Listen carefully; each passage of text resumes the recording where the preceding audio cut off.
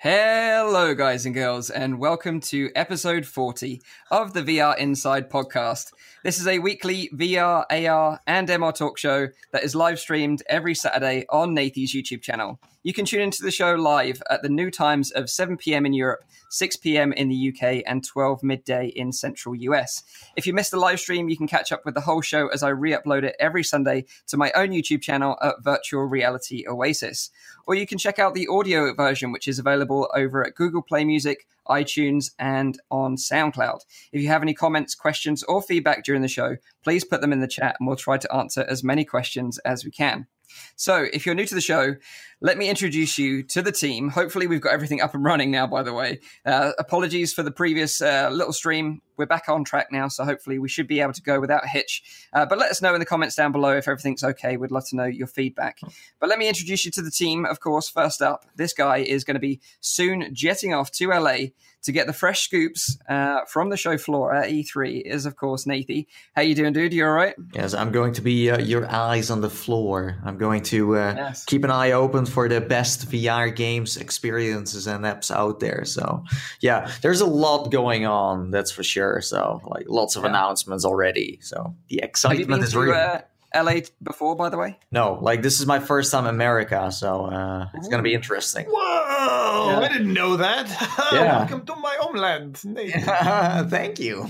So not only are you going to be checking out all the cool stuff at E3, but you're going to be trying out Twinkies and all these like American foods that you've always wanted to try yourself. Dude, it's going to be epic. Like I'm going to have a little bit of a holiday too, just a little bit. Like most of the time, I'm just like playing VR stuff, but I also want to chill a bit outside of the E3. Let's see how it goes. But I'm like addicted to checking out new like VR games, so I'm sure it's going to be like a hard way like of balancing that out. So we'll see. Well, it's always good to get away as well, recharge the batteries, come back fighting as well. So yeah, totally. I'm looking forward to hearing your fresh news on the ground.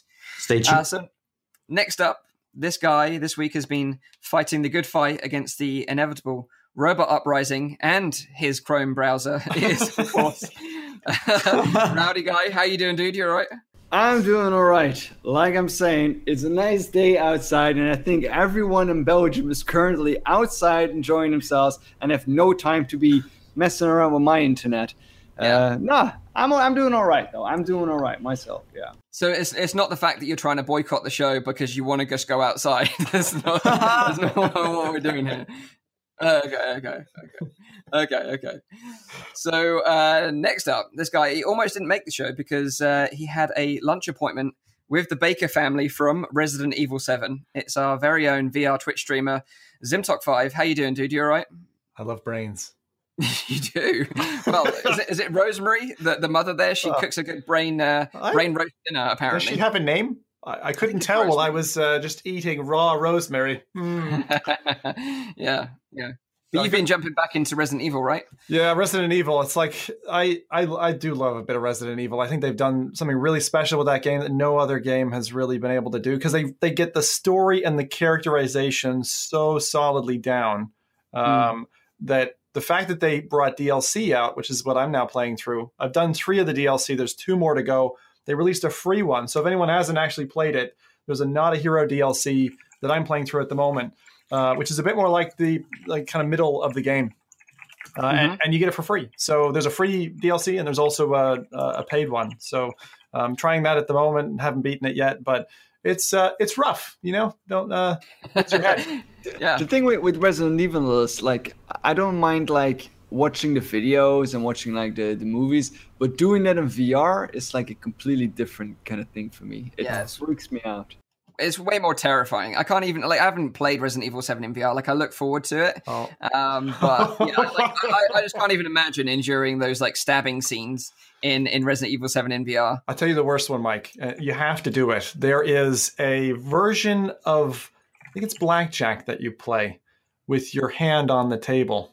And let me just say that there's a certain kind of ghost limb feeling that you get from Resident Evil and that particular DLC. It's called 21. Play through to the end of that one, Mike. I want to see that video.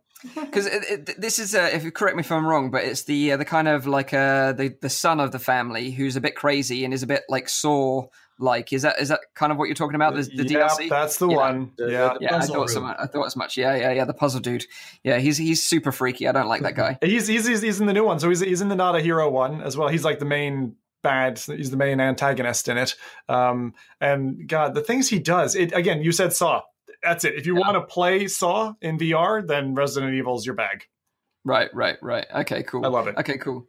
So, last but by no means least, myself, Mike, the host of the show from Virtual Reality Oasis. In today's episode, we're going to be talking about Stormland. Insomniac are building up the hype for this new big AAA title that they're releasing next year. We're also going to be talking about Apple ARKit 2, updates from Apple about their augmented reality technology.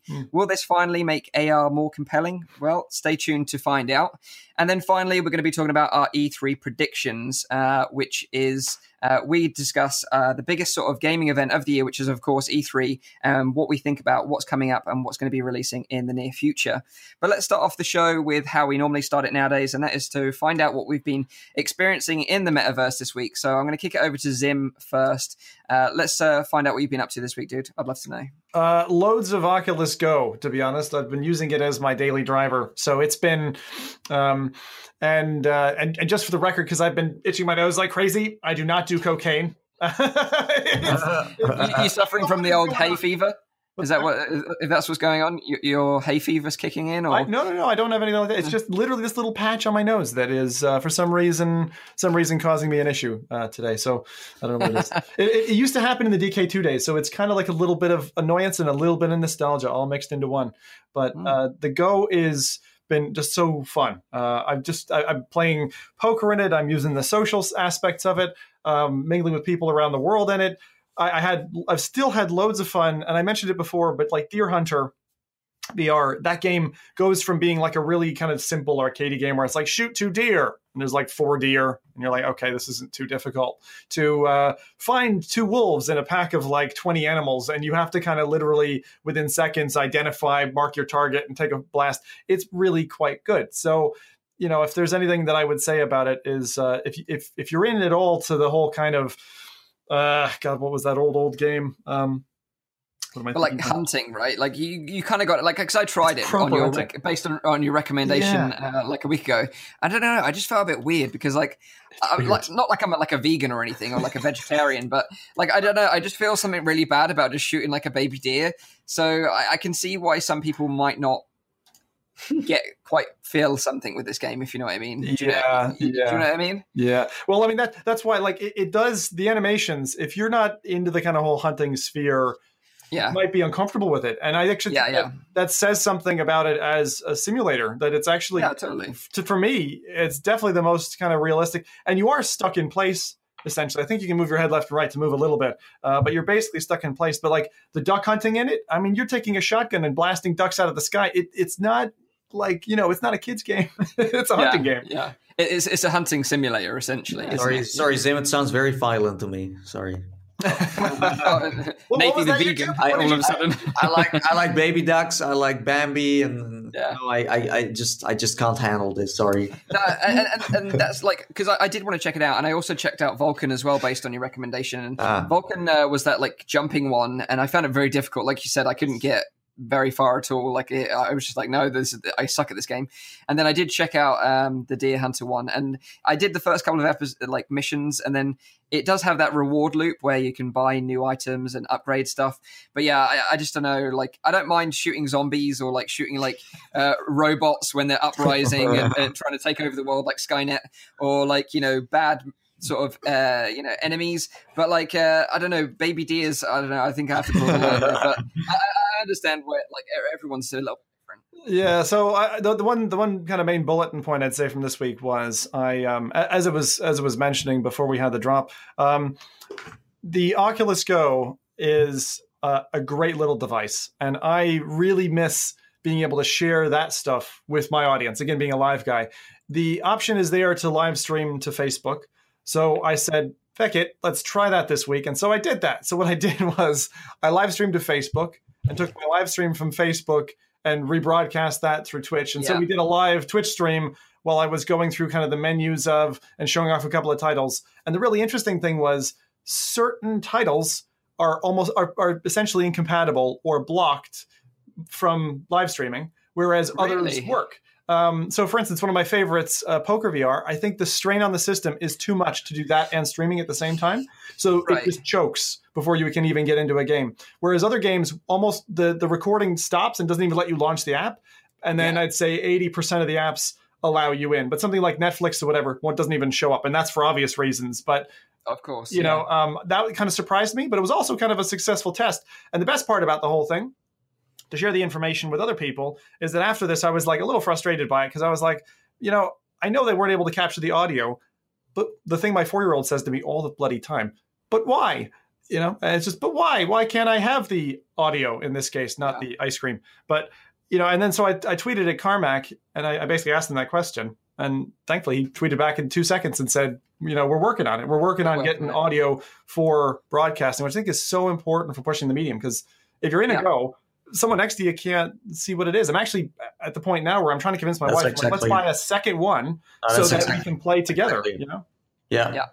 Yeah, and it's been a problem for content creators like us as well, right from the very beginning. And like you say, we've highlighted these things to Oculus, and Carmack has been really responsive in terms of stuff that I've tweeted to him as well. And he does say that native audio recording will come to the recorded files in the future.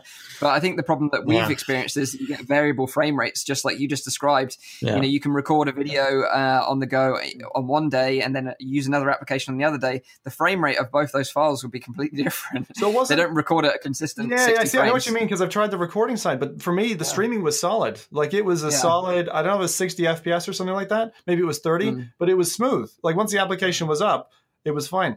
I was getting somehow software layer blocked from launching applications. And so it would actually stop. It wouldn't even stop the stream. The stream would keep going.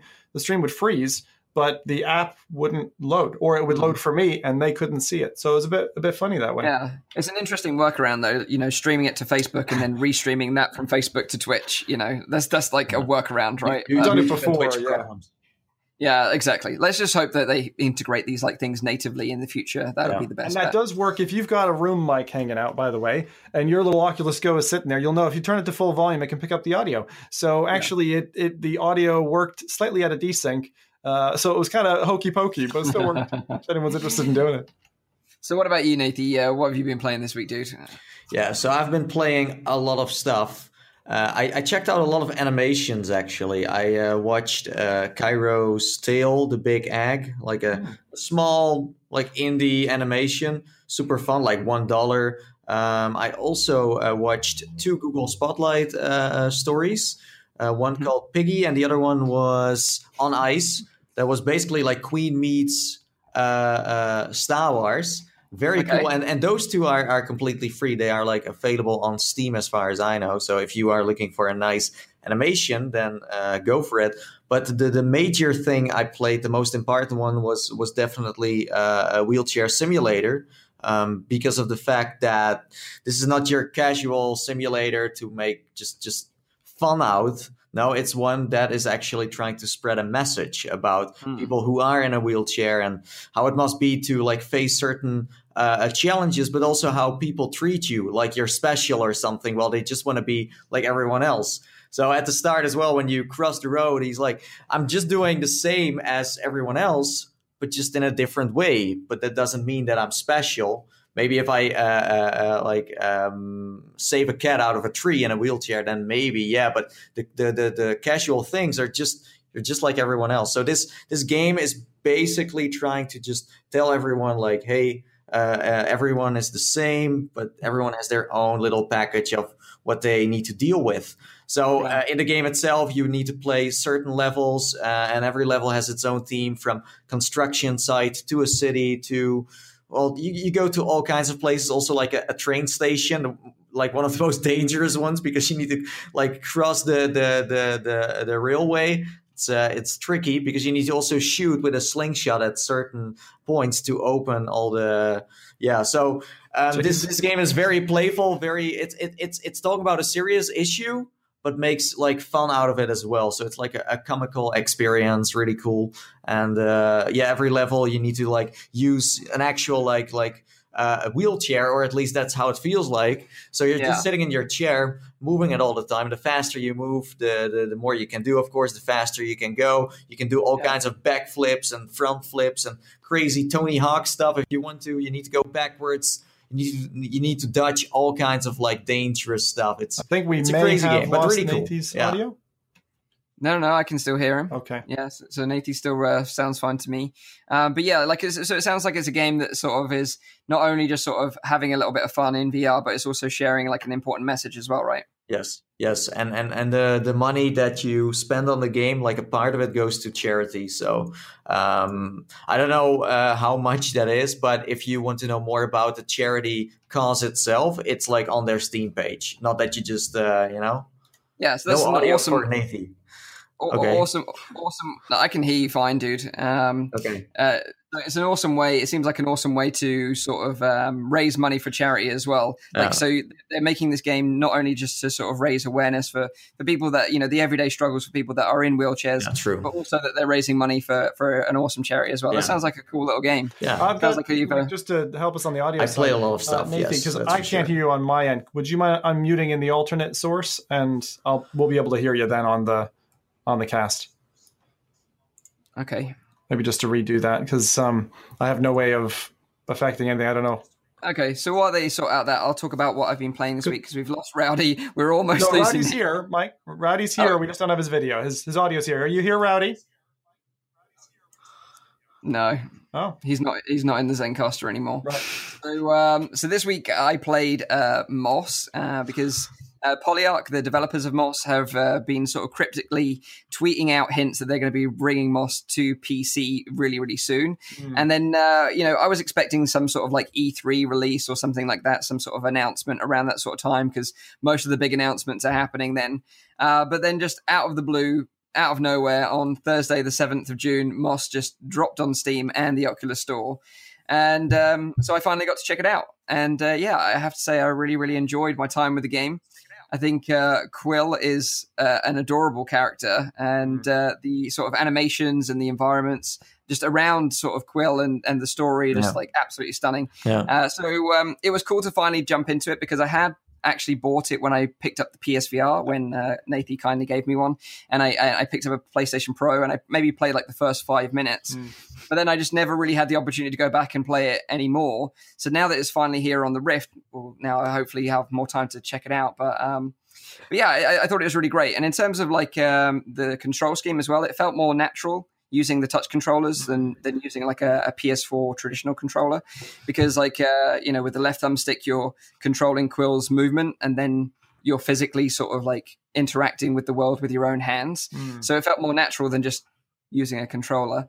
But also like, because you play this sort of guardian character that is sort of looking after Quill, you feel this sort of real sense of sort of responsibility. You're looking after this small, tiny, fragile little mouse and guiding her on this like sort of epic quest. And it's got this kind of like really cool overarching story and narrative that guides you through the story, that explains why her quest is so important, and how the success of her journey is so integral to the rest of the story. So yeah, I think it's really, really cool. For me, it tops Lucky's Tale in terms of like a platforming game in VR. And I've only played like the first like 45 minutes so far, but I've actually dedicated like a time slot tomorrow to just say like I'm not doing anything else. I'm literally just going to play Moss until I finish the game completely, and then I can just move on and then maybe try and finish Red Matter as well, because I really want to play that game. That's another one that I've got on my to finish list as well. Yeah. So it's like first world problems, right? For us, we sort of tend to dip into like the first like quarter of a game, and then we never get to play it ever again.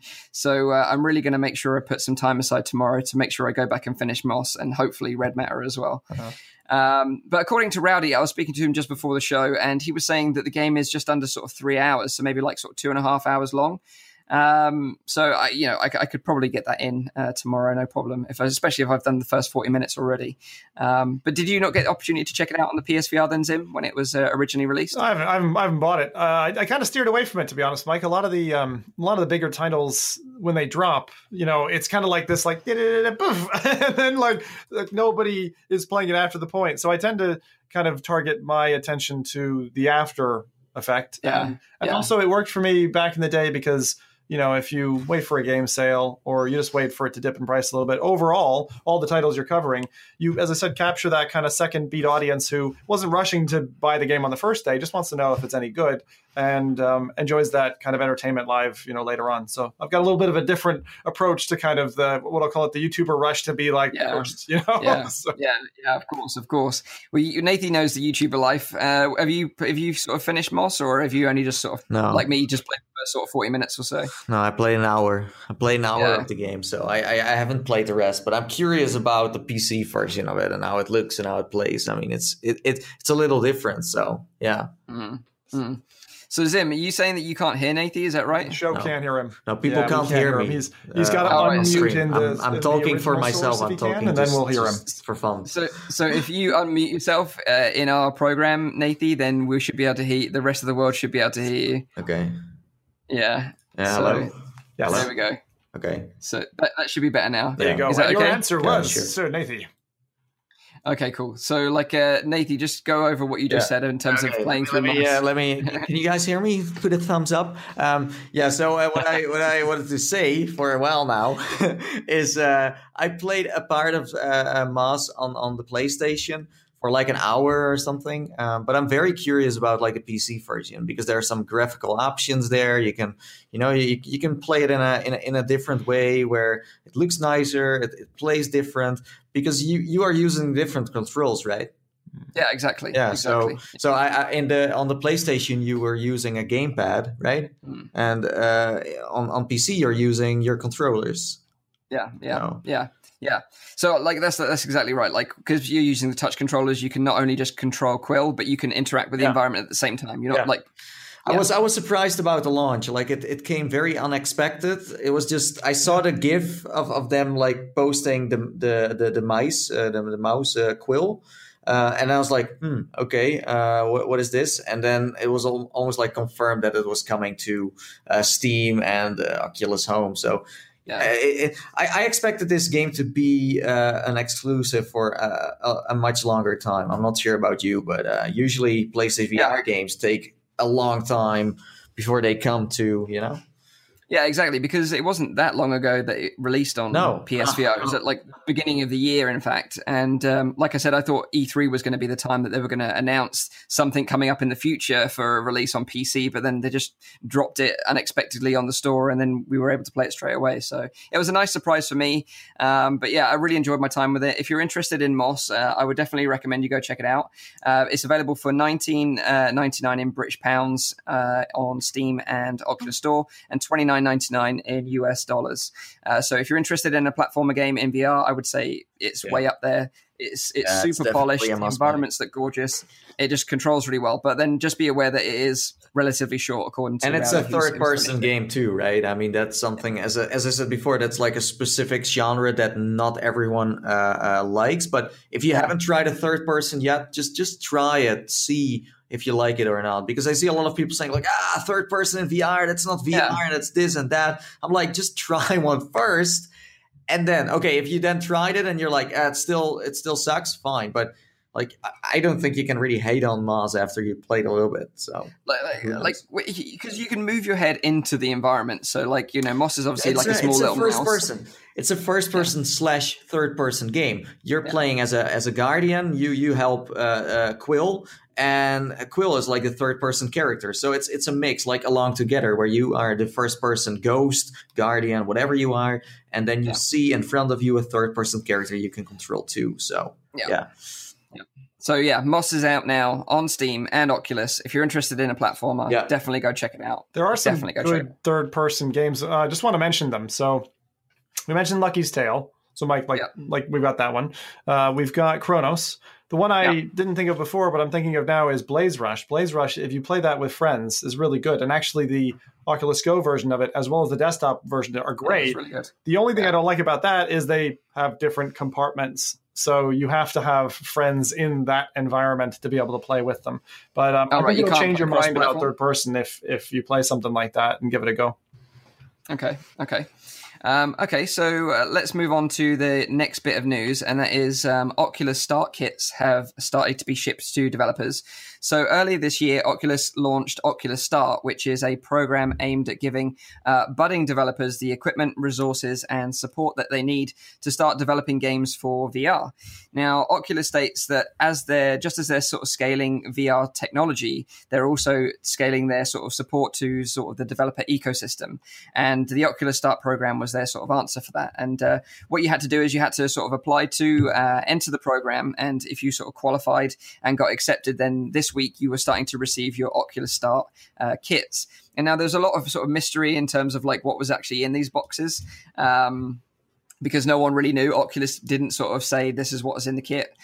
So they were sort of saying to devs, when you get your kit, like tweet out what was inside. And now that they've started to receive them, people have started to sort of explain what was in the box. So in the box for the Oculus Start devs, you got an Oculus Rift, you got an Oculus Go, you got an Oculus Start hoodie, a little sort of Oculus branded notepad and pen, some stickers, and an Oculus Start branded glass cup as well. So it's a sweet little package. You got some Oculus swag in there, but also you got an Oculus Rift and a Go, so you can start developing apps and games for those platforms. And I think that's what they're trying to sort of promote and they're trying to push. Mike, I just gotta say, like, if you think about the value that you get out of a Go and a Rift for $600, that's amazing that we live in this world. It just kind of clicked for me, but it's like you get a Go and a Rift. Now that they're shipping this to these guys for free to support them as developers, which is awesome. But even the fact that you could buy those two headsets, wow, $600. Yeah, exactly. And not only just the equipment is important, but the resources and the support that Oculus are willing to provide as well. Like we've seen with bigger studios, Oculus Studios tend to like see a good idea. They sort of then say, right, we're going to work with you now, and we're going to build this into something really great. And we're going to be talking a bit more about that, like with Insomniac later on, and what they're doing with Respawn. They're really working with these big studios, but also like indie developers to bring some really great experiences to Oculus platform. And I think that's great. And what we've seen with Beat Saber, indie devs can really achieve amazing things. If they've got a really cool idea that works well in virtual reality, then they can make it work. But what I'm a little bit worried about is that because they're effectively kickstarting a VR development project, that then it might be just exclusive to their platform. And I think that's the thing that worries me the most. I don't know about you guys, what you think of that. So do you think, like, the thing is, like, people get upset with platform exclusivity, right? So, if they're backing these projects, should they get the exclusive rights to them, or should they be allowed to have this game released on Steam as well? Yeah, it's the same as angel investment scenario. If you're taking the money, if you're taking the props, then I think it seems fair. It's similar to if you develop in Unreal or Unity, they're going to take a slice of your action. It's the same thing if you put an app up on the Apple Store. So I think it's a fair thing to say that if you're going to leverage a platform, sure, we leverage platforms like Twitch and YouTube as well. So, and they all take their cut. So it's a fair environment. The thing that I'd love to experience actually firsthand, my wife and I have thought about it, is actually what is that like to start from scratch, get their support, for instance, and then develop on a platform? Because I've always wondered what their API is like to plug into. I know I've heard from devs some immediate feedback that has said it can be more challenging to kind of connect into Oculus's set and configure your game for Oculus and Oculus Home than some of the other platforms. Although I think Sony is still touted as the toughest from a QA perspective. Obviously, Steam now, that's another piece of interesting news. They just opened their doors wide to all games, and they're like, you know what? Forget this. We're not going to filter anymore. We're going to let everyone through, which I think is actually a good thing. I prefer a less moderated environment. Yeah, totally. I think we're going to have to switch from our audio platform straight back to our normal video platform because I think Nathan's struggling to hear you, Zim. Oh. So I think we're just going to ditch that one, and then we can all hopefully talk to each other through our video platform. Yeah, and Rowdy's back in the house as well. Yeah. So hopefully everyone can hear everyone now. Just confirm that. So can you hear everyone? Let's see. Okay, so testing Zim. Yeah. Okay, cool. Everyone's back. Okay, cool. So let's move on because we're gonna have a bit of double feedback in our own ears, but we can put up with that for the recording, for the audio version, I'm sure. But let's move on to the other bit of quick news this week, and that is that the Oculus Go has released in China. So they released in China under the Exumi brand, and the Oculus Go is called the Mi VR Standalone in China. And it's estimated that they sold 30,000 headsets on the first day of release, and their official website completely sold out, so you couldn't actually pick one up anymore. After that, which I think it was like the first 5 or 10 minutes, they completely sold out. And then after that, they had a further 50,000 people sign up on their website to say they're very interested in buying one and they want to get notified to when the next sort of batch of hardware is ready for shipment. So it seems like, mobile VR and standalone VR is super popular. Like, in China, they've had, the Vive Focus as well available for some time. Isn't that right, Nathan? No, that's like it's a development kit, so you can't buy it yet. Oh, right. Okay. But, it seems like it's very popular over there as well. They're selling out like hotcakes. So, when they get them back in stock, I'm sure it'll be the same again. But in terms of like the difference between like the Western release and the sort of China release of the actual headset, it looks identical.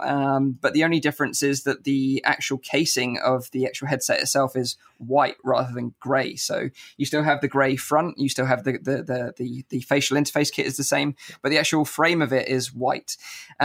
Interestingly, the other thing about it is that if you look under the left sort of strap on the US and the UK version, sort of Western version, you've got the Mi logo there. Yep.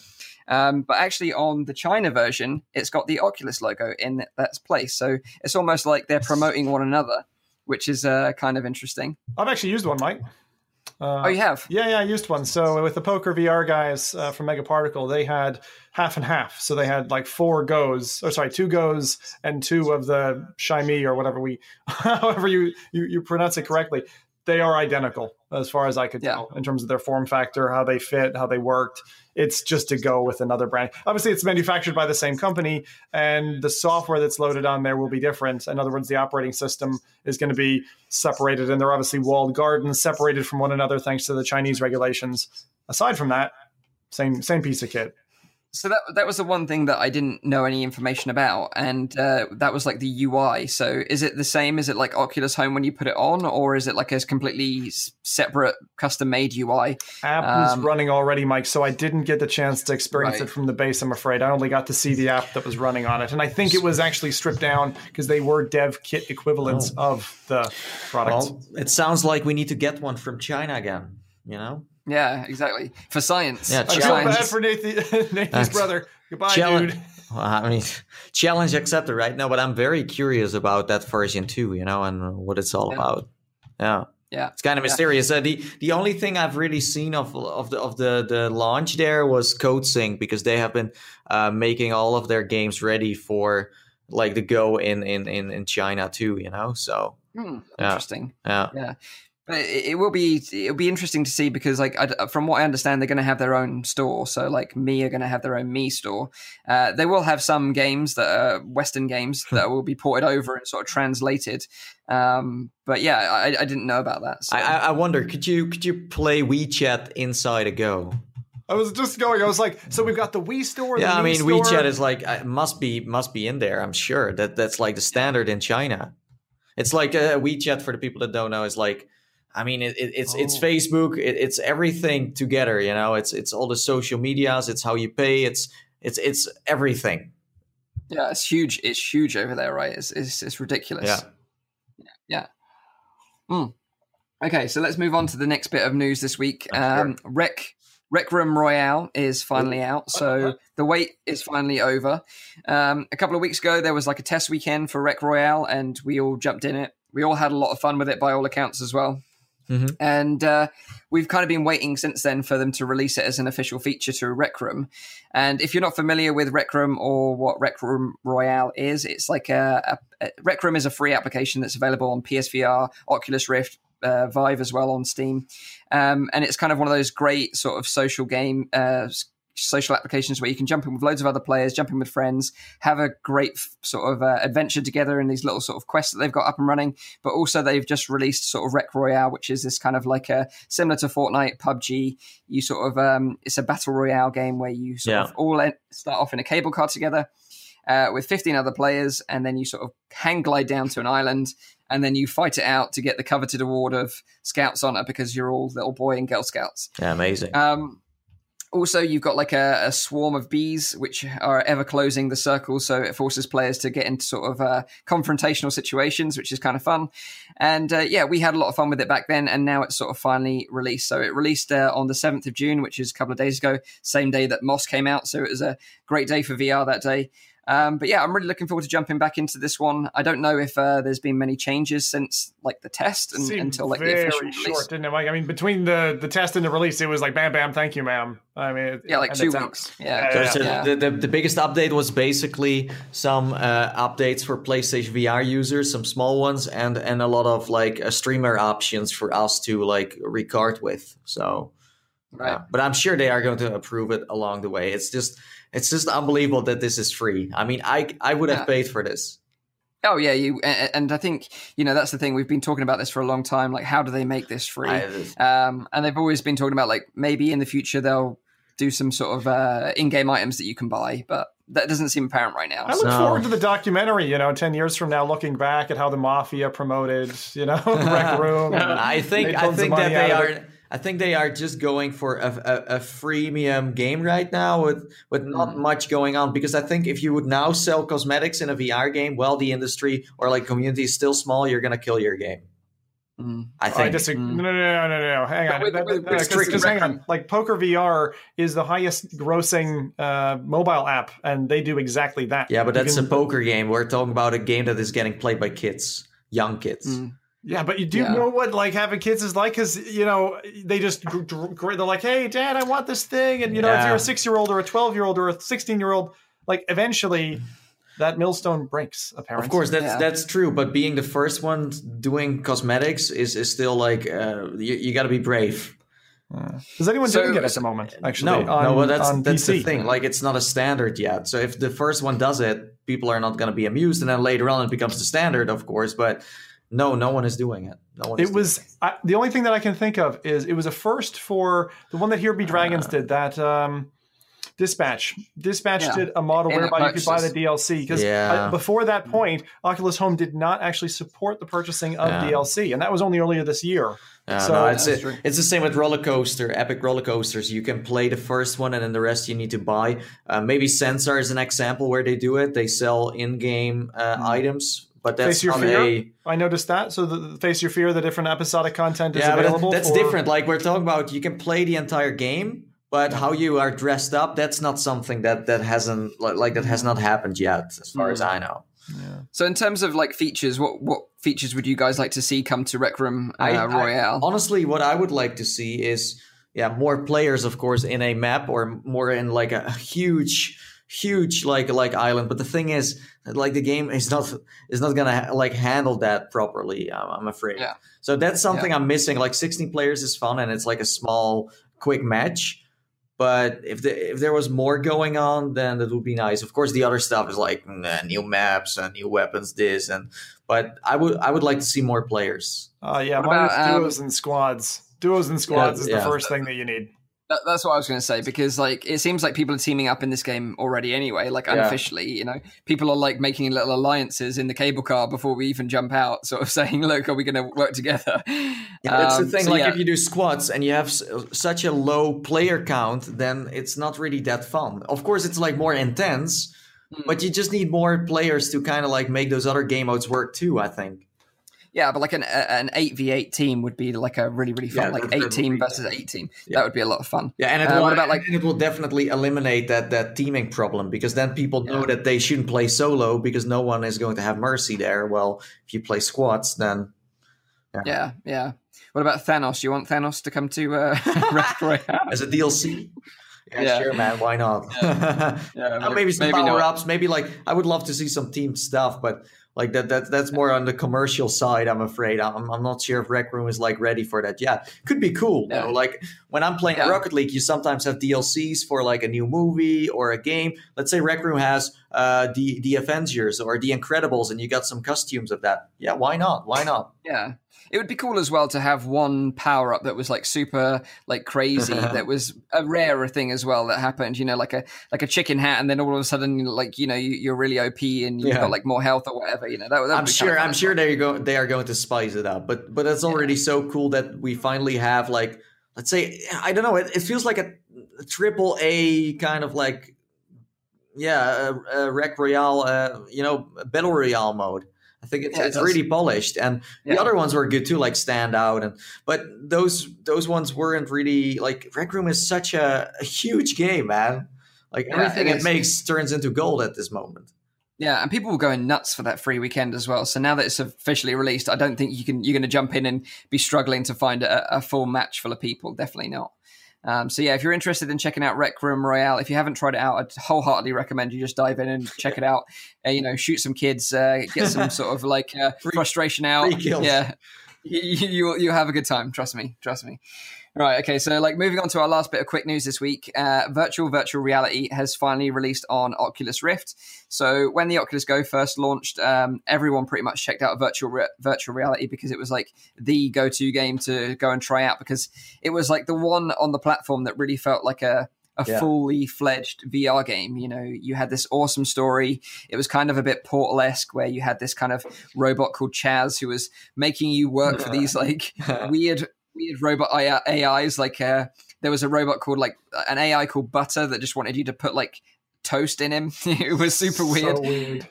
It was so weird, but so much fun. And the other cool mechanic of the game is that you can actually put VR headsets on in the game. So there's a VR headset there, you put it on, and then you go into another world. And then in that world, you can put another VR headset on that goes into another world. And then when you take them off, you sort of backtrack out of those worlds into the previous one.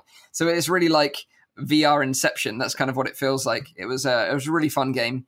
But it was strange that it was never available on the Rift or the Vive. But now they've released it on the Oculus Store, so it's available for Rift. It's not on Steam right now, so I think it's still probably going to be exclusive to Oculus for a little while. But I would imagine it will come to Steam eventually, because it's been on Daydream previously. So. But if you're interested in like a fun adventure game and you own a Go, then check it out. If you haven't ever heard of this game and you own a Rift, then I would wholeheartedly recommend you go and check it out on the store. It's available for $9.99 in British pounds, $14.99 in US dollars, and it's probably maybe like 3-4 hours long, I would say. But it's sort of like a narrative-driven adventure. And it's sort of like a tongue-in-cheek sort of comedy as well. So, if you like that kind of thing, like Portal, that sort of sense of humor, then you'll really sort of jive with this one. I got to play it this week, Mike. So this is the first time I'm going to make this remark. And the remark is, I've been playing it on Oculus Go, and then I tried it on Rift. I played it for about an hour or something on Rift. And I noticed the difference in fidelity. In favor of the Go. I was like, the sharpness in the Go was obviously on PC. I was using kind of proper headset and things, so the audio was slightly maybe better, and the graphical fidelity, the environments itself in terms of lighting, I believe there was a difference on PC. But in terms of sharpness of the scene and the panel that I'm looking through, it was readily apparent that the Go was better, which is the first time I've had that feeling.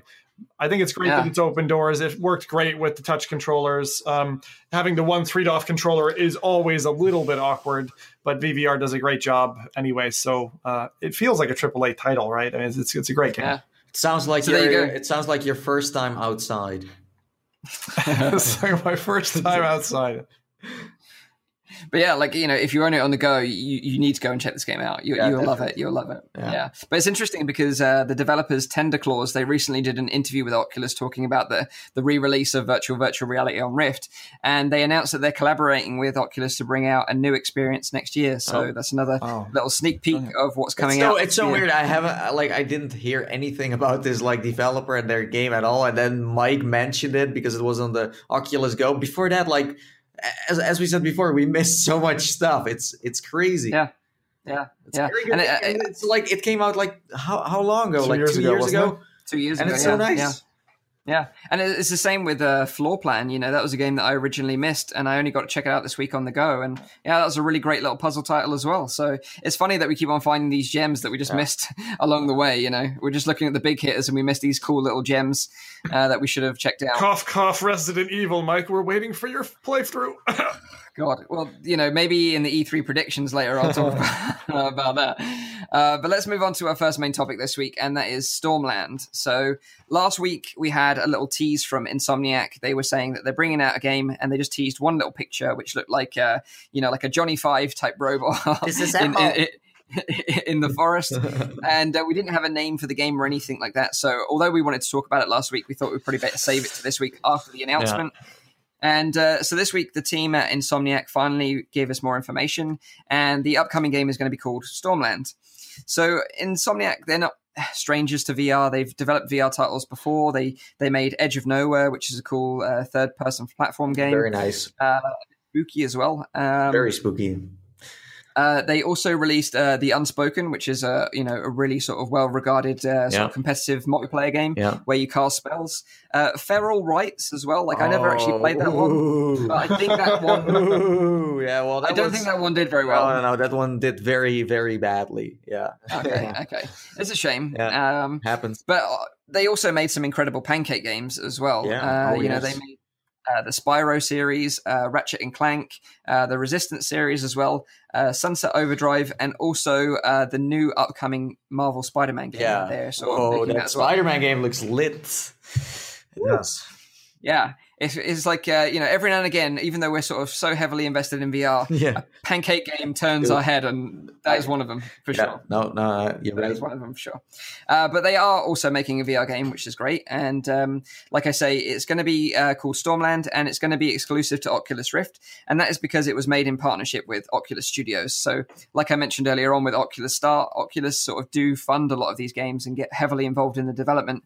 So if a developer's got a great idea for a game, Oculus will be like, this has got real potential. Let's work together and make this the best possible game it can be. So I do admire Oculus for what they do in that sense. It's usually more effective than having a developer do it on its own. On their own. I mean, if you look at all the games they have been bringing out so far, like we had like that calendar year where they brought out like every month one game. Like there was always no game that wasn't that good. So I mean, Yeah, Oculus Studios does a lot to help out these developers, so it has to be said they're doing a great job of it. But from the footage of this game, it looks like you kind of take the role of like a robot gardener, and you're kind of like tending to like this like planet, I guess, and making sure that everything's growing okay and everything's going fine. Yeah. And then, of course, something goes wrong. Some evil robots land and they sort of blast you. And then it sort of flash forwards to like a real sort of time in the future. You know, the robot's got like moss growing on him. And he's got like plants growing around him. So he's obviously been there for some time, left abandoned, and he suddenly comes back to life again. And you take the role of that character, sort of scavenging for your body parts again. So you see him like picking up an arm and plugging it in, and like an eye and plugging that in. And then sort of looking for his like robot comrades to bring them back to life as well. Yeah, if I was that dude, I'd be pissed. You know, I'd be like, I would be like, you know, you beat me up, you left me in the forest, and I missed the second half of Game of Thrones. You bastards, you know, left me here for a millennium, and now I'm back. I do get a little bit of like an Ark Park survival vibe here, not because of like I think the game is going to be really good, but the exploration part, I wonder how long is that part compared to that epic shooting stuff. Like I want more of exploration. I want more of that part. Don't give me like 20 minutes of it's also happy, and then fire, and then the rainbows are gone, and then it's only me just shooting around a bit. Just mix it up in a way. I would love to see that where you rebuild the planet, but then also doing that where you're not getting shot, for example. More balance between the two types. Yeah. To me, it looks like Far Cry had a baby with Lone Echo. That's my vibe on this. Is that it's like it's trying to go more open worldy, but I wonder if they'll achieve it. So I have the same reservation Nathan just mentioned, which is this going to be more corridor in terms of the story progression, or is there going to actually be the avenue, like Far Cry, for instance, for me to go to town A or town C? Like, do I get to choose my path, or am I very locked into a step? Because we've done Lone Echo. This looks kind of like that, but I like the background. I mean, for me, The Subnautica side of it was probably the part that I liked the most, where the giant, like, flying bony fish thing goes over your heads. I love scale being shown to us in these games. Yeah. So like you say, it's actually more like Far Cry, like you mentioned, Zim, in that it's free roam. So you can choose which path you want to go. You can choose it. I want to take out this encampment first. I want to go and do this first, or I want to go and do this. The choice is yours. Yeah, they will have a story narrative, of course, but the game is open world. But like usually, like when I played Far Cry and all those open world games, like GTA, for example, it's usually you have missions, but it's always like including shooting or maybe some stealth. But that's it. Yeah. That's the problem I'm having right now with some VR games that are coming out or are soon going to come out. That it's always much shooter, and I'm like, why is that? Of course, it's appealing to a big audience. That's for sure. But it's just like this trailer as well. It gives you a sense of like, wow, I can really maybe explore a forest and really do something good. But then in the end, it's maybe you just throwing grenades all around. And I don't know. I mean, this is just a trailer. I would love to see some actual gameplay because it seems all very scripted, in my opinion. I would love to see some actual gameplay. So, like you say, like from the trailer, you see shooting mechanics, you see climbing, you see gliding. They're like flying around the environments as well. But like, according to the sort of the synopsis of the game, they're encouraging the fact that you get to move around and make these decisions yourself. Obviously, like gunplay and fighting will be a part of it. But also the interesting part of this game from the website and their sort of information about it is that the Tempest, which I understand are the enemies in this game, they rearrange the Stormland to reveal new challenges every week, so or even every few days. So the environment will actually change. So even if you've sort of done a mission here and you've done a mission there, well, the game is going to update sort of from the server in terms of new challenges, new loot caches. The map's going to change. You can play the single player, or you can play it co-op, or with a group of friends as well. So that sounds interesting. What they're also talking about is that you can sort of do raids together. So, like you mentioned, it's almost a bit like Destiny. A bit like Destiny, exactly. So you've kind of got this free roaming Destiny type style game. There's a multiplayer aspect to this. I didn't catch that at all. Yeah, absolutely. It's more cooperative multiplayer, not competitive. Nice. But the idea is that they're going to have raids. They literally describe them as raids. So you're going to have to team up with other players to take down like that big worm thing that you saw in. That's fantastic, Mike. Because at the moment, if you want to have a proper raid, Orbis VR is probably the only one that I know where you can go along with you could go along with 10 people and go take down a massive boss, and that feels great. I've done that. So that makes me a lot more excited about this because the social dimension to something like this can really make it blossom. Yeah, and like I said about like the thing being like the game being updated regularly, like that means that you can scavenge items and find something that is rare that you might not ever find again, and that's what interests me. So like Diablo you could find like an arm, that's like OP or have got some special skills to it that maybe you would never find again. So you have a unique loadout. Skills. I bet it has. I think that idea is like really cool where they update. Yeah. But the thing is, like, if you can't keep gameplay refreshing and it's always the same thing, even with like a different skin then it starts to get boring. So you need to find something that keeps it fresh in terms of gameplay too, because the environment can change, the boss you're fighting can change. But if that shooting mechanic you do with friends, it's the same with Destiny. After a while, people got bored of Destiny because they were doing the same thing all over again. They were just opening some loot crates. They were just doing this. They were doing that. And in the end, they always did the same thing. Like I always did that with GTA.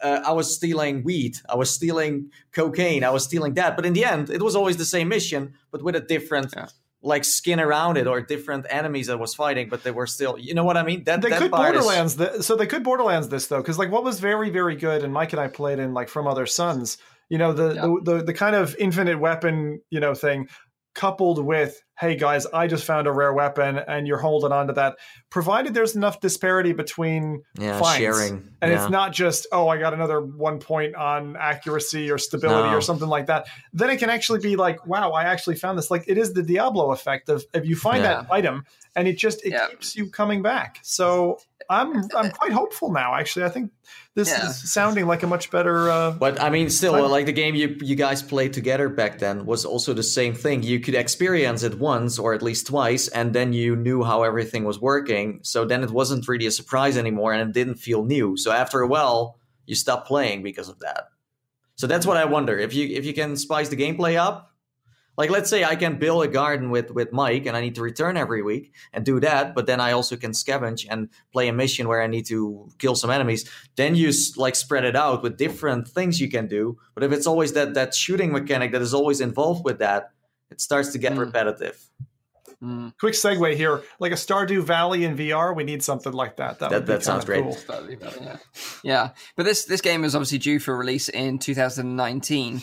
But it's kind of cool. Like we've got this big title from Insomniac. We've also got this big title from Respawn coming out in 2019. Yep. So I'm glad that we're getting a bit more sort of a teaser of what's coming out in the future. Give us some sort of hope, stuff to look forward to. Games start to look better and better VR wise. I mean, this trailer, of course, is very polished, but I still think that the actual gameplay is going to look very impressive graphically as well. So we're really heading towards a new like standard too, you know.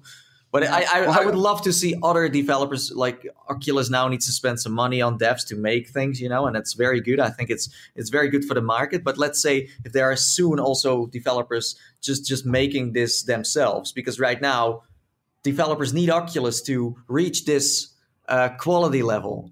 I don't think many developers can really spend that much money to make a game like this Stormland one. Yeah, it's quality level. You know what I mean? So it's really like you need them to do it. Otherwise, it's not going to happen. Yeah. Well, we've said this before, that the hardware manufacturers, people like Valve, people like HTC, Pimax, whatever it may be, should start backing these games and, you know, funding these developments, you know, to show off the hardware to its fullest potential. Yeah, but I'm sure the more games Oculus makes and when Valve also steps in with their games, it will make VR more popular. And then before you know it, you can just make a game yourself without really... Because that's it. Like the developers that now make games for Oculus are AAA devs, and that's very good. But then after a while, you have a big community playing all these games because they know, hey, I played Lone Echo, great, so I can expect more games coming, you know? So then, because right now, this is the only way you can really make it grow and also let people experience something next level. Yeah, that's true. It's true. Okay, so let's move on to our second topic of this week, and that is Apple ARKit 2. So on Monday this week, Apple held their annual worldwide developers conference in San Jose in California. Unfortunately, there wasn't any new hardware announcements, you know, no new iPhones, no iPads or Macs. Sorry, Rowdy. And there wasn't any sneak peeks either of, you know, any VR projects or anything like that. However, they did show off their new Apple ARKit 2. Yeah. And they've updated their SDK, so it now has improved face tracking, realistic rendering, 3D object detection, persistent experiences, and also shared experiences. So what they're saying is with persistent experiences that you can tie an augmented reality application to an object, and then it will be there persistently. So when you return later on and, you know, look at it through either your device or whatever it may be, the item will still be there and it will stay there in real time. Yeah. But also shared experiences. So the idea with that is that, you know, you can create an experience and then, you know, like we've played games together, Zim, you know, like that AR Tanks game, you know, we're looking at it and we're sharing it together, but also that a third person could come in with their device and spectate the whole thing. But you know what that's about, Mike, right? You know, that's about like, you know, casting on YouTube or, you know, anything. It's just like, it's so cool to see that they're finally, you know, thinking about how the content is going to be shared and really supporting it from the base. It's so good to see it. Also, the Lego demonstration that they did where they had, you know, an existing Lego block. I'm not going to just repeat what they said, but, you know, to be able to have something physical, then you build a wider environment. It's this whole kind of cross-stepping that we've seen a couple of times. The Sims has done it very well, that if you can open up the digital marketplace, you and you're pushing no longer just, you know, brick and mortar store experiences, you're actually pushing digital experiences. The amount of money you can make off of that as a company is enormous. So seeing Lego step into digital, it was a really big piece here. Very I mean, they've been doing games for ages on 2D, but seeing them step into this environment, it's another heavyweight joining the frame. Yeah, and the more you see these announcements coming by, the more you start to understand what they are going for here, because they seem to really build with like mobile phones right now, like the AR market, and then when the AR headsets are more affordable or like more advanced, they can all like use all of that content and just place it towards the actual like glasses you are wearing, and that's super smart. You know what I mean? And that's the thing. Like I was going to mention the Lego thing, and if you guys haven't seen it, I'll kind of describe it. You had like a Lego set that was like a building, right? Like a house or like an apartment store or whatever it was, and then they were looking through an iPad each. so 2 guys using an iPad each, and then they were adding more digital stores, but they looked identical to like the physical one in this play space, and then they built sort of virtual worlds around them to sort of link them all together, and then you could use like virtual characters, like little minifig characters, to hop into like cars and other sort of like interactable objects. And it looked so cool. But I was sitting there watching it, and I was like, this is awesome. Like, this is so cool. You can sort of even go into an X-ray view of the building and see the little minifigs working around physical inside building. the physical, yeah, exactly. the physical the building item that you have made. in front of you. Yeah. And I was like, that is so clever. That is so clever. But then I was like, what freaking kid is sitting there playing with Lego and then is playing with Lego physically with one hand and then holding his phone like this so he can see this digital world through his eyes in the other hand? That's good. I think it's like a fun like sales points right now to put that on the box, even that you don't really know if it's really gonna work out. Like for me, when I was playing with Lego, I was always using my own imagination. I don't think that most kids even need an AR app to see their like little figures move and what's going on inside. At least that's how I always played with Lego. Like this imagination was going to a level that like adults never will be able to like even, so I don't really know. But the multiplayer aspect where your friend comes by and you show off your new Lego house and they can just play together, that's interesting. Then the social part, I think, is the coolest thing here because you can share your own. Yeah, I agree. Like, it's amazing. Like, when you combine the physical world and the augmented world and you can't really distinguish between the two, that's really magical. But what I was thinking in my mind was just get rid of the freaking iPad, get rid of the iPhone, and let me have some Apple AR glasses where I can just put them on and then I can... That's where we're going, Mike. That's the next Of course. And as the subject matter expert in this space, right, who has a kid who's been playing Smash Tanks out in the garden for like 2 hours at a time, I can tell you that there is no hesitation, with a 4-year-old to, know how to use, to jump into and demand to play that game, to actually walk around and like look at the tanks and the cute characters. So Smash Tanks is a great existing AR experience right now for like £2. Great game. If you got any friends, you can play on your device or have 2 devices or whatever. But we had this challenge. It was like, I don't want to give my little girl my phone. I want her to have a tablet or another device. So when I saw this, I was like, you've just solved my problem. You've just fixed my problem. Thank you. And this is like not coming. I don't know if it's out already, but it's soon that they're going to have this out for devs. So now all I got to do is go bug that developer to go, update to the new API. Yeah, exactly. And it, I'm pretty sure that the Apple AR glasses will be here soon enough, like, within the next couple of years with all the other AR glasses manufacturers like Magic Leap and everything Can't be else soon enough, seen. Mike. Can't be soon enough. But I totally agree. Like, I like the idea of this technology, and the more I see little demos like this, it kind of gets me more sold on the idea of augmented reality. Yeah. But really, it needs that kind of like hands. You don't want to look through your phone to see something. No. It's not immersive enough. No, you want it. You want the world to be. But that's why, that's why they now build all this software, and I'm sure it's like easy. You can easily bring that to glasses. Something that I also liked, and I'm not sure if this is like people are like all like discussing right now what is AR and what isn't, because right now AR is on your phone too. Of course, like Snapchat filters are AR. Because they were showing that you could be someone else and then still talk and have moving eyes, and that was also very, very interesting. Are you talking about the emojis? Yeah, where you could be like you could make your own emoji and then also like put it on your face and then talk with other people that were also dressed up as their like I don't know. Yeah, ready. Or you could be a talking poop. You could be a talking poop. You can. And there are like some new characters too now that have been added, like a cat and things like that. You have all kinds of new characters that you can be. Yeah. Yeah, so there we go. There's some news from Apple this week in terms of AR. I think it has a great future, but I really think it needs to be hands-free for it to be super successul. Yeah, I think Rowdy is planning to buy an iPhone now because he says like I can be a talking poop. Yeah, you can't do that on an Android. No, that's true. And that's the thing, because he's not here, he can't defend himself, so it must be true. Yeah, it must be true. Okay. So, like, our final topic of today is going to be E3, because obviously that is happening this week. Nathy is obviously going. Yes. You actually fly out tomorrow? Yeah, I will be flying out tomorrow, and Yeah, I like that's the thing with E3. Like a part of it is like announcements on paper. You know what is going to come. I mean, Sony is like tweeting all kinds of stuff. You know, like the Tetris game, and like there was a new one that came out today, like a third person one as an announcement. But yes, there is so much going on, and you can just clearly see that VR is becoming bigger and bigger.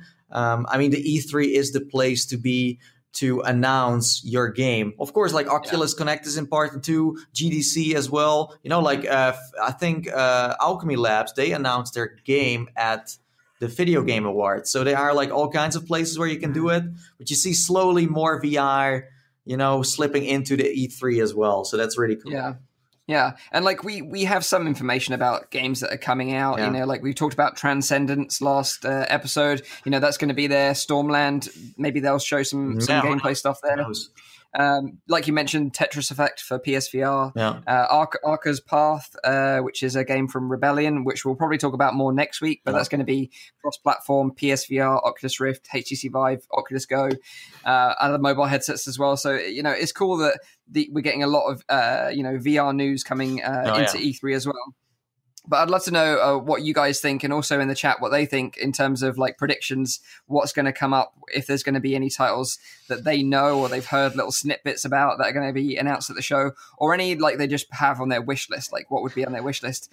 And I'll sort of kick things off with some sort of rumors that I heard this week, and that was that Alien Isolation 2 is going to be announced at E3.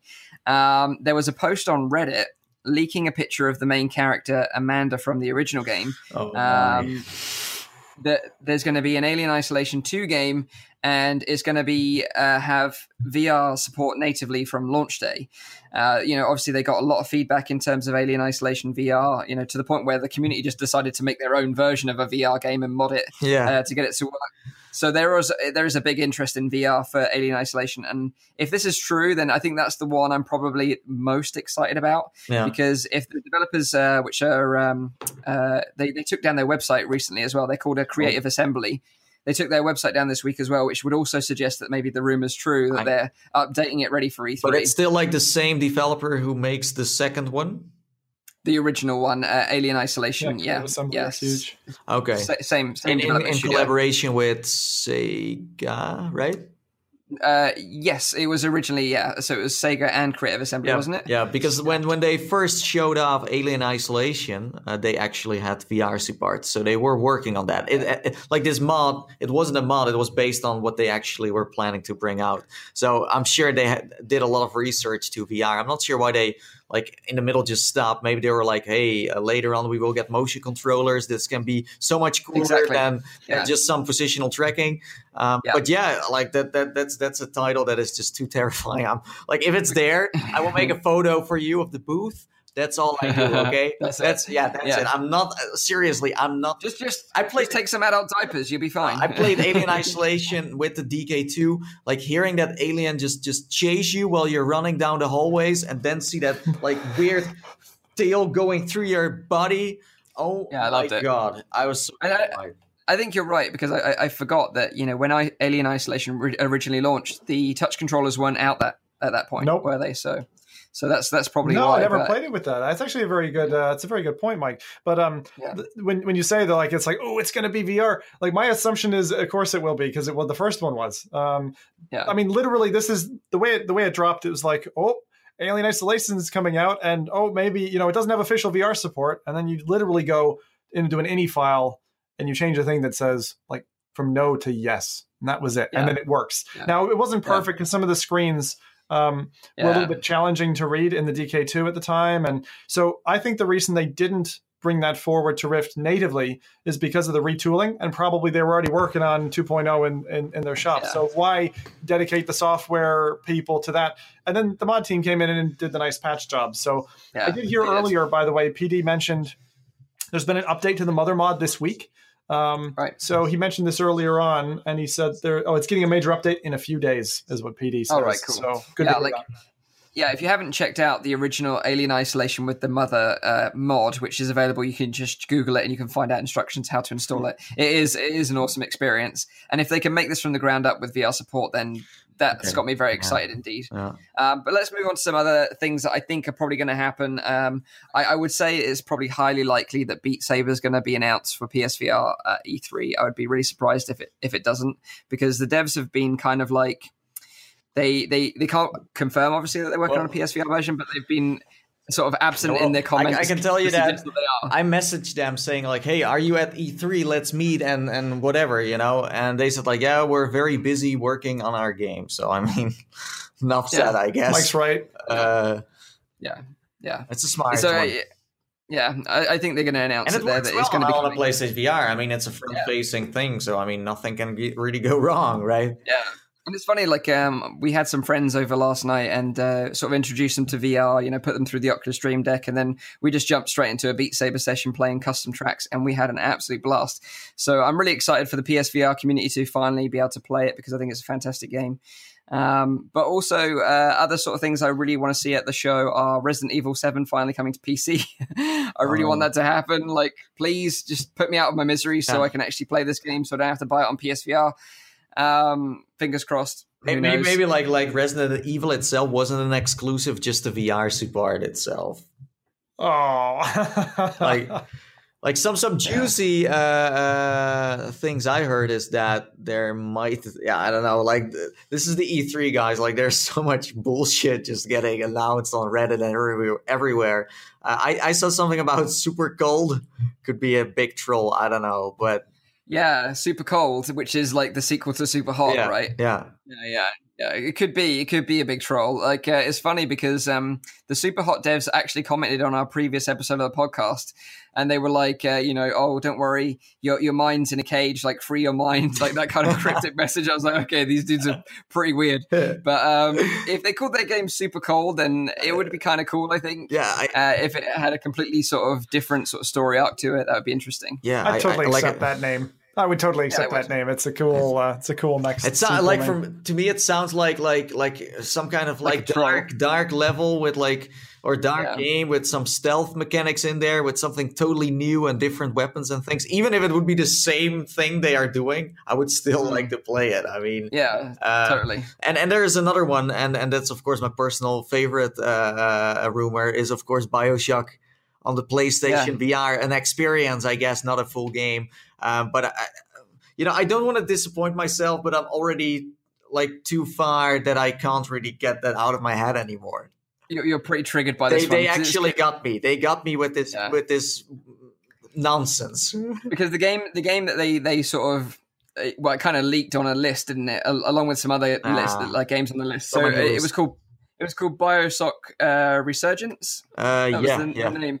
And it said that it had like a PSVR mode to it. So it wouldn't necessarily be like the game, or it could be the game, but it might just be like a mode. I mean, it's no secret that there will be a new BioShock game coming in the future. And if that is going to have some VR support, it would be cool. But I think if they do VR, it's going to be an extra experience and not the full game. But I don't know. I mean, the original BioShock Infinite worked fine with Farpax. It's very impressive. Yeah. Because also on that list, just to let you know, because Natey tweeted it out this week as well, and we don't know whether this list is like legit I think or it's not. fake. But it had like sort of PlayStation Party was a PSVR title, Spider-Man PSVR mode, so a PSVR mode to the new Spider-Man game, which is obviously a pancake game, a Resident Evil 2 remake game with a PSVR mode as well, and obviously BioShock Resurgence. So we don't know if that's going to be true or not, but we'll soon find out like in the coming week. The only thing I know is that Sony is going to be the one that kills it with VR once again. They are the ones that just bring out so many VR titles. Maybe we see like Devolver, who also is the one that is the publisher of Serious Sam and those kind of games. Maybe they come with like a new VR game. That could be an option. Yeah. So for me, like Microsoft have got like a big presence at E3 this year as well. So whether they're going to pull something out the bag and finally show their hand in the VR market, that'll be really interesting. Like if that happens, then I'll be like pretty happy, because like the more people involved in VR, and like it was always a rumor as well, like with the Xbox One X, because it was like more powerful, a bit like the PlayStation Pro, that using that console you could maybe play VR games. And the fact that Microsoft have got all this like mixed reality headset, line from all these manufacturers, if they could just enable it so it's compatible with the Xbox One X, then we've got another great system on the market that can deliver, a PC VR sort of experience on a console. So Mike, and I think that's what it needs. You're like, please just move Resident Evil from the console to PC so I can play it, and then you're saying screws him over by releasing yet another console with another VR headset that he has to cover. That's what you're saying. Yeah, well, what I'm saying is I want more people involved in VR, like coming to consoles. I don't necessarily want to play them myself. Like, I'm just happy with my PC headsets. I knew that. I do think, like, you guys know the console war between PlayStation and Xbox. Like, if you have this in VR, that's going to be very interesting. And like, still, if they don't do VR this year, it's still not going to hurt them, because you can still see that VR is still not at a level where it's really like necessary to bring out a VR headset. They could wait. I agree. They can wait. If they wait for the right moment, they can maybe even make a better start than doing it way too early. And they made the Kinect. They know how to like kind of track stuff, and I mean, I'm sure they're going to do something, but they're not in a hurry, just like some other companies out there.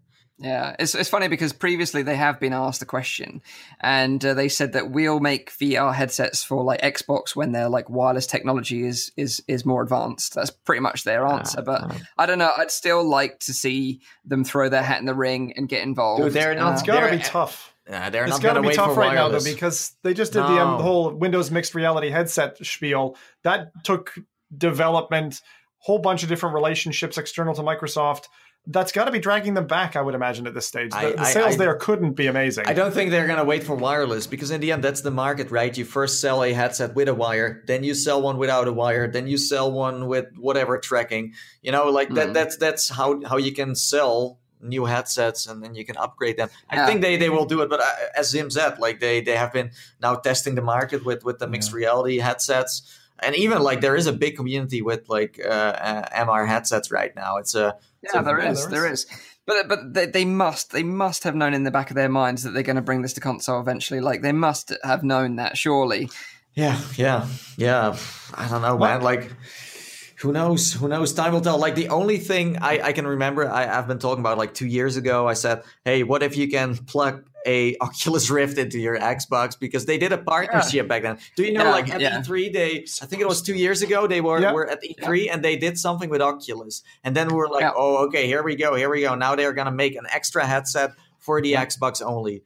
Never happened. No. So the only collaboration in the end, what they did was they launched the Oculus Rift with a gamepad. That's what they did. Yeah, that's exactly, all. Nothing else. So, which, by rumor, was the piece that delayed it. Yeah, because there were not enough. But the other thing is, I think in Palmer's unveiling, because me and the team covered it, and I can remember them saying that you were going to be able to run off an Xbox and play through your Rift. I remember them. I think they committed that actually in that unveiling, if I'm not mistaken, and we never got that. Yeah. If they did something like that, I would love something like that. Some really sort of like game-changing news. That's what I want this E3. I really feel crazy. Like this E3 will be led by the indie VR titles and not by any... Like, we have seen some E3 trailers like, Stormland, but that's an E3 announcement trailer. It's just like, hey, here's the trailer. Maybe you can play something there. Who knows? But... there is a lot of VR there, but it's more indie, and it's not really... This year, it seems like they are really focusing on that. Of course, Sony has like a big booth. They call it like the Stacks, like Ready Player One, where you can play all kinds of things. But funny enough, you are not even allowed to even make snaps there or video. So apparently, these titles are very exclusive and are not out there yet. So that's so they're confirming that they are the real life IOI. maybe. But that does mean that the games can be very spicy and that they are very good, because if you are not allowed to make a video of a game, that says enough about what games they are going to show them. Yeah. Well, we have our little mole. He's going to be infiltrating them. I'm going to pass out because of all the awesomeness I'm going to see.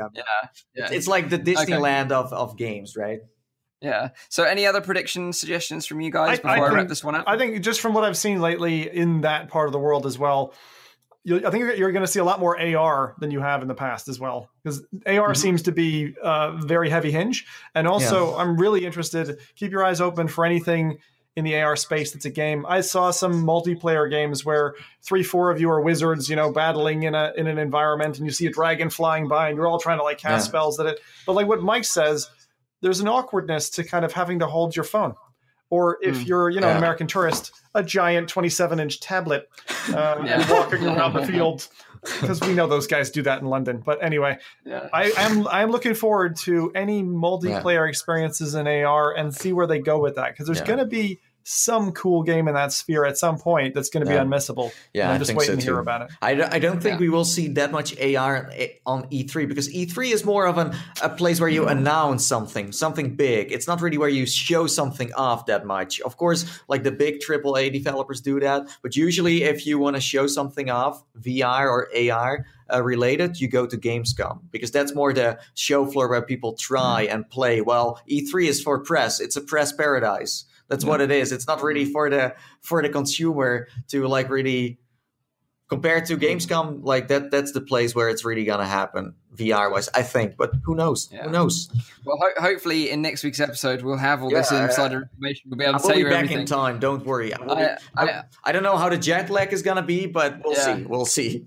I'm pretty hyped. I might even maybe we should try and arrange some sort of like live stream when some of the press conferences are going on. We can maybe sort of watch it together and talk to the community while we do it. Maybe I'll try and organize. That's a very cool idea. That's good. Yeah. Okay, so let me just go over the show times again. So it's a weekly VR, AR, and MR talk show, live streamed every Saturday on Nathy's YouTube channel. You can tune into the show live at the new times of 7 p.m. in Europe, 6 p.m. in the UK, 12 midday in Central US. If you missed the live stream, you can catch up with the audio version, available on Google Play Music, iTunes, and on SoundCloud. And if you missed the show, then you can catch up the re-upload, which I do every Sunday on my own channel, Virtual Reality Oasis. Apologies for all these sort of issues that we've had this week. It's kind of been one of those crazy ones. It's like the curse of like the round number, like episode 40. All of a sudden, everything just goes crazy. We knew this was going to happen. We were like, oh no, 40 is coming closer. It's happening. Exactly. And Mike, a minute of silence and rip Rowdy. Yeah. Dab for Rowdy. Bless him. Someone wanted it earlier, so. We'll be back on track next week, and we'll spend some more time before the show getting everything sort of ironed out, so we've got a smooth show next week for you, and hopefully, like I say, with all the inside information from E3 as well. So I hope you guys and girls have enjoyed this one, and sorry again for all the technical issues, and we'll see you on next week's episode. So until then, bye-bye for now. Bye-bye. Later wouldn't do.